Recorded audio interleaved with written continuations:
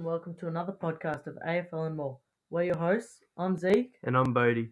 We'll be discussing all things footy, including current agendas, round review, and tips for the next round. Let's get right into it. So today we're going to be doing the round 8 review, round 9 tips, and some fantasy, and addressing some current agendas such as the Shea Bolton and Daniel Rioli incidents. So first up, round 8 results. Friday night was Richmond v Geelong.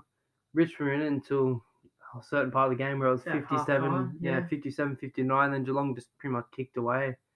Geelong were just more hungry for it, I think. And Richmond didn't play too well in that second half, especially.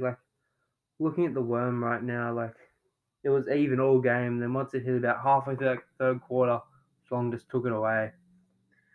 So, Mitch Duncan got 133 fantasy points. He's been really good this year. And Cam Guthrie has been consistent as well this year. Got over 30 disposals again with 20 kicks and 16 handballs. How's Jeremy Cameron with 6 goals, Rowan with 5 and Hawkins with 4, combining for 15 goals between the tall trio? Great effort down back two by Mark Lascelles and Tom Stewart. Went very underrated. Very unnoticed. The next game of the round was Suns v Saints. Quite a good game. Went down to the end. Big fight at halftime. Did you see that? Yeah, Sean Lemons. Sean Lemons, yeah. Butler. The rugby style, like WWE style, dropped Sean Butler on his ass. Jack Steele and Jack Billings, both the Jacks performing for the game. And David Swallow, consistent as always. Got his tackles up. Took Miller again. Did well, but unlucky for his 1-game suspension. Yeah, he pulled up quite sore after the game, so I think that might be contributing factor to why he's accepted the suspension, because I think he might be carrying a bit of a niggle there. Next up, thrill of a game, GWS and Essendon. So it was actually quite a high-scoring game, both teams scoring over 100 points. GWS started off the first quarter very well, but then Essendon sort of creeped back into it, nearly equal at halftime. But GWS just came away, and it was quite a good match to watch in the end. Next game, the battle of the two bottom teams, North and Collingwood. Collingwood pretty much a better side all day. North led from the front all game. Then North though hung on for a half. They did show good passages of play at times, but Jordan De Goey was unstoppable with 6 goals. Yeah, Darcy Moore's return down back too was excellent with 17 marks? Yeah, something like that. I think he cemented his spot there for the season. There's no question about that. And Aaron Hall really performing for the Kangaroos this year. Really good to see someone like him blooming. Next up we have Melbourne versus Sydney. So this game, quite a good game. Sydney had it in the first quarter, and then Melbourne just sort of kept around that 15, 20 points ahead margin until the last few minutes, until the last quarter, and then kicked a goal 2/3 of the way through the last term. These are now 8-0. It's a really threatening position of the season to be 8-0. So I'd really like to see them continue this performance and make it deep into finals this year. And Ben Brown back to his old things with 3 goals, and Tom McDonald performing well with 18 disposals and 4 goals. Callum Mills, he's really adopted this new midfield role this year. Kicked 1 goal and got 33 touches this week. So he's really playing well for them this year. Next game was the showdown, Adelaide versus Port Adelaide. Port Adelaide a clear and dominant team here, but how's the prison bars after the game? Did you see that? It's a bit of a smart-ass move, wasn't it? So for those of you who didn't know, Port Adelaide, once they got into the rooms, changed clothes into the prison bar jerseys to sing the song. It's a bit of a rub in Collingwood's face. Yeah, and I guess it's not against the rules as they just weren't allowed to play, but I guess they were allowed to do whatever they want in the rooms. Scott Lysette earned himself a 4-game suspension with a dangerous tackle.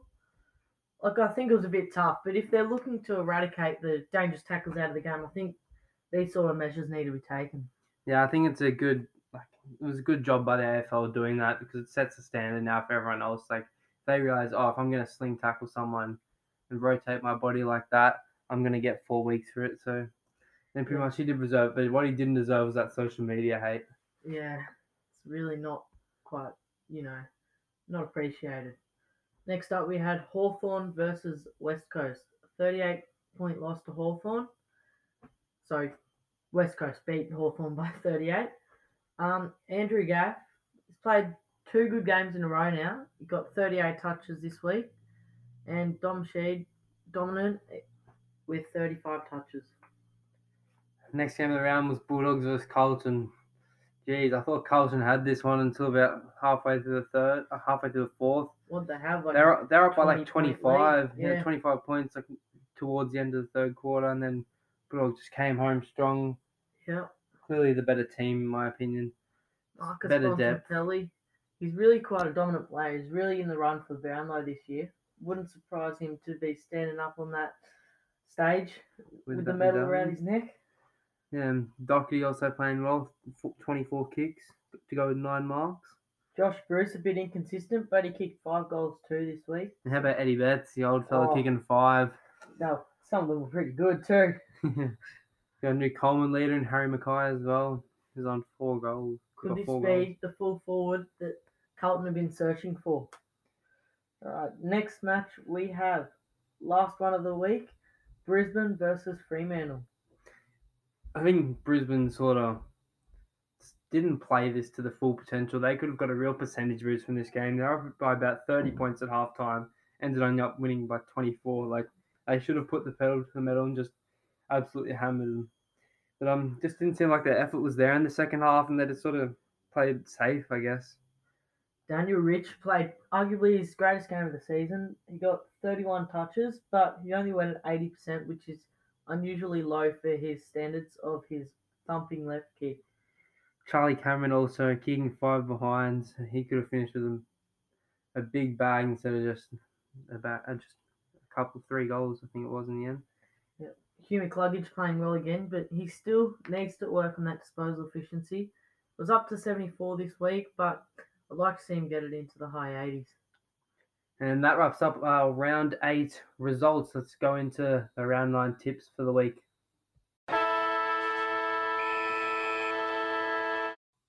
Let's get into our tips for round 9.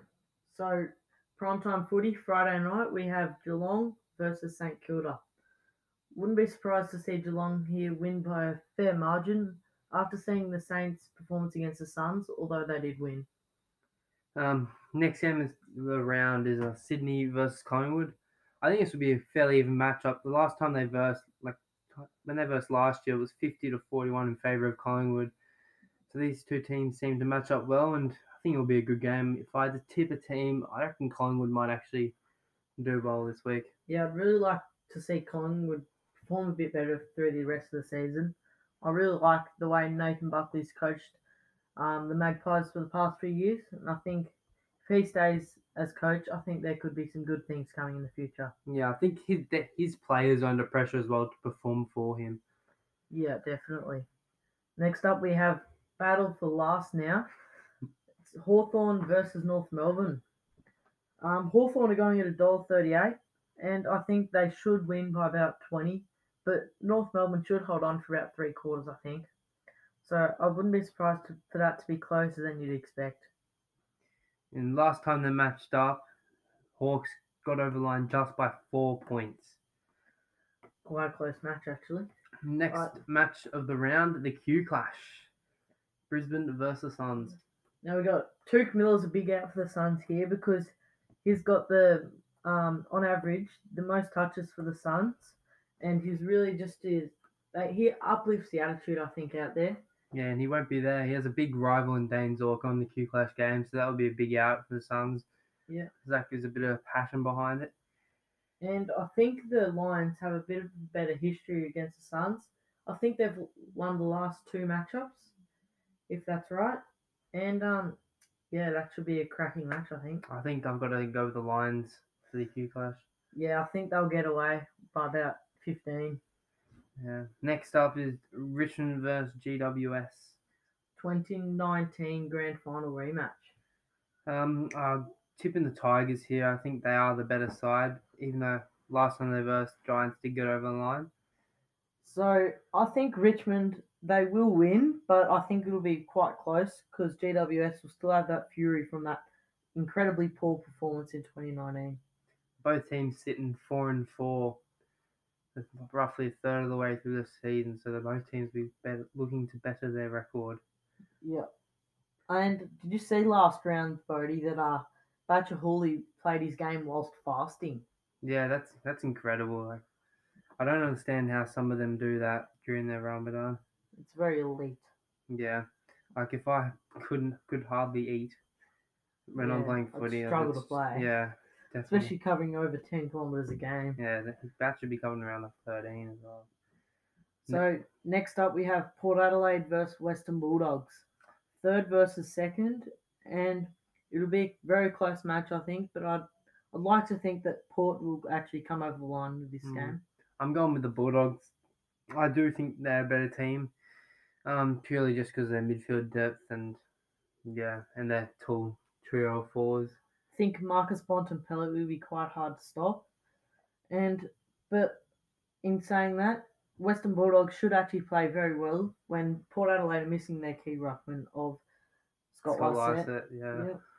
I guess I think Steph Martin back. Yeah, he's playing, isn't he? Then Tim English. If Tim English plays, I think the Dogs will comfortably win. With that He'll be a really good player in the future, I think, Timmy English. With his versatility, playing as a key forward pretty much now, as well as the rock. Yeah. Next match around is Essendon versus Freo. Hard tip, I reckon, this one. I've gone with Essendon purely because they've had like 3 games where it's been under 5 points, like the loss. Like their ladder position could have changed by they could have 3 more wins on the board. So I think they are a better team than what they are, sitting at like what are they 2-6? Yeah, look, I wouldn't rule Freo out. They put up a fight last week against Brisbane, certainly much more than I expected. But Essendon really are due for a win. They've been quite unlucky, to be honest, this season. They just probably haven't performed as they want to. But Darcy Parish has really produced the goodies in the last couple of rounds. Got the Anzac Day medal with, 42 touches? 42. Yeah. Next match is Melbourne versus Carlton. Last time they played, Melbourne got over the line by just a single point. So frustrating loss there for Carlton it would have been. I expect Melbourne to win quite comfortably and be sitting 9-0. Especially with the dominance of Maxi Gorn in the ruck, and then he'll just feed it to Christian Petrarca and Clayton Oliver with ease. Final match of the round, West Coast versus Adelaide. So Tex Walker should be lethal this match, but in saying that, West Coast do have the big 3 down their forward line, who I think should kick a bag each. I feel like West Coast could defend Tex quite well because they do have a lot of innocent markers in there. It doesn't suit Tex's game.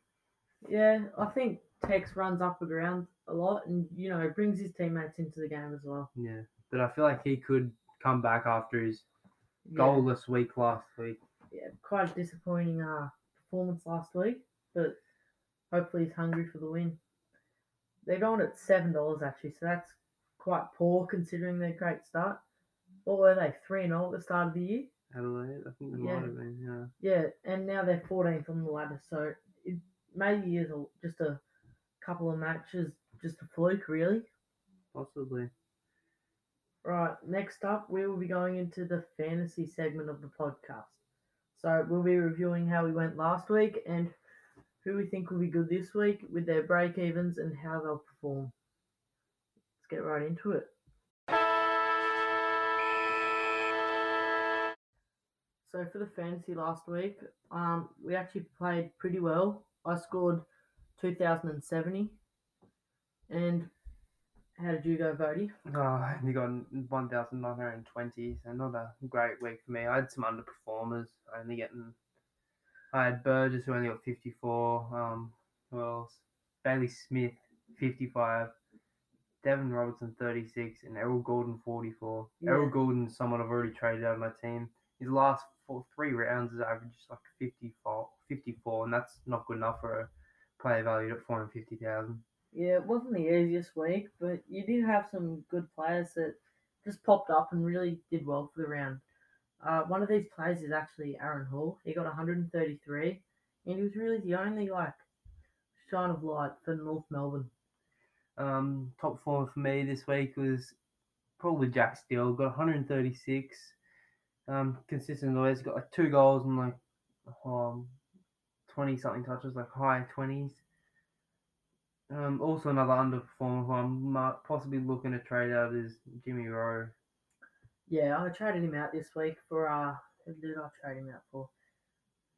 I traded him out for I actually didn't trade him. But I tell you who I did trade. I traded Braden Campbell out because he's not playing anymore. So I traded him for Collier Dawkins for the Richmond Tigers. Did you have any unexpected performance this week, Zeke? Yeah, I did actually. So I had Jeremy Cameron, who kicked 6, was it? Yeah, 6 Yeah. goals. And got 121. He's only owned by 2.8%, so that was really what set me apart from the others. And yeah, so Jimmy Rowe really disappointed me because he was in my team this week. But yeah, Noah Anderson again. He's really inconsistent this year. He only got 65 this week, so that was a bit unlucky for me. But and Ben Cunnington only got 76, which he's you're just every week 100 player usually. Yeah, I had Giath who got 92 for me, which I was happy about, and also who was it? Markov with 102. Yeah, he's a great player for the Suns. He's really fit into their new role. Yeah, I'm really happy with that fantasy pickup.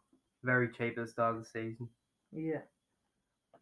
So Joe Danaher has been a really good pickup. He was only owned by I think 7% in about round 6, but he's gone up to 10% and he's averaging 75. That's really good for a player that was starting at 400,000. And on my bench, I had Tanner Brunn. He's been in and out of the side for the Giants, but if you can get as many rookies as you can playing, it's just really good for your team because your overall team value can go up. Therefore, you can get some better players. Yeah, looking to get another trade done this week. Possibly thinking about putting young Malcolm Roses Jr. in the team because he's making his debut, or possibly, yeah, who else is a cheap option I could chuck in for Jimmy Rowe? Yeah, well, I was actually thinking of maybe sort of hard because there's a lot of rookies that have been coming in and out, but Robertson was good. You said you have him, didn't you? Devin Robertson. Yeah, Yeah. he only got 36 this week, which was a bit disappointing. Yeah, I think Riley Thilthorpe's all right because yeah, I can't pronounce his name. I wouldn't expect him to be dropped from the side because he's a rookie and he's got to get used to the scenes. And what did he kick? 5 in his debut. Yeah, something like that. I'm pretty sure. So I wouldn't expect him to be dropped. I just scrolled past Willie Rioli. How's that? Coming off his drug charge. I think he faced court today, trouble, doesn't he? Yeah, he copped a $500 and 1 year good behaviour bond. So I think he might even be delisted at the end of the year from West Coast. Not really good for his Rioli reputation, is it? No, not good at all.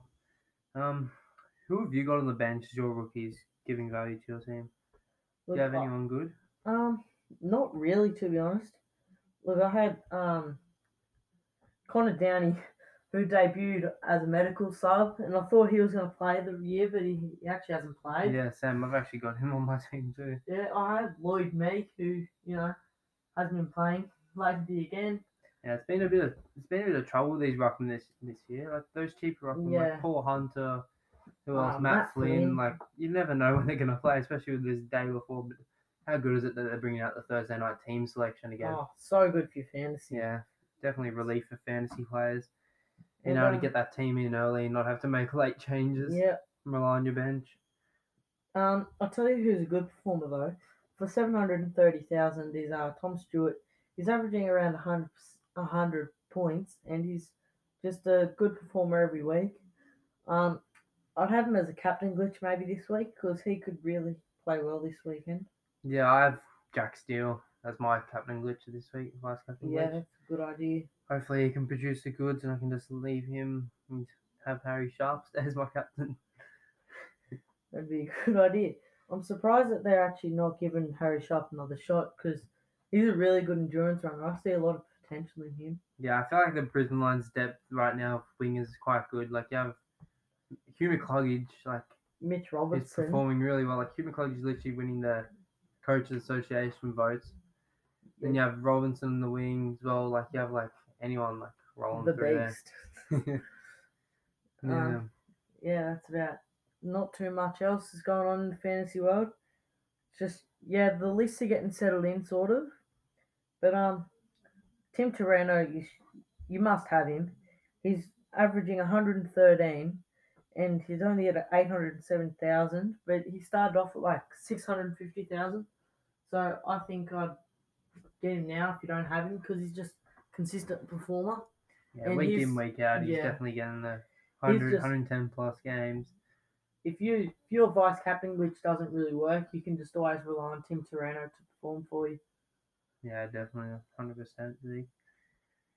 Now I was looking at the person who's the best who's winning the fantasy, and he's somehow squeezed Brody Grundy and Max Gawn into his team. I'm not sure how he does it, but it's I'm not sure, but it's really good. I think if you can manage to get both of those two ruckmen in, I think that'd be a real asset to your team. Yeah, in my ruckman, my team are Grundy and McAvoy. McAvoy's actually performed quite well, averaging 82 points a season for a cheaper option.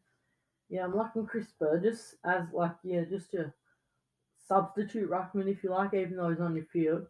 He's averaging 53 points and only 327,000, so that's like really good. And I don't see him getting dropped anytime soon because he's got really good hands and he just looks like he wants to be out there. Yeah, definitely. Well, that about wraps up our pod. No, yes, it does. No, it doesn't. No, it doesn't. Yes, it does. I'm not sure. Up to you. I don't know. Does it, Zeke? I think it does. All right. Thanks for tuning in today, Thanks guys. for listening, guys. Yeah. See you next time. All right. Have a good one.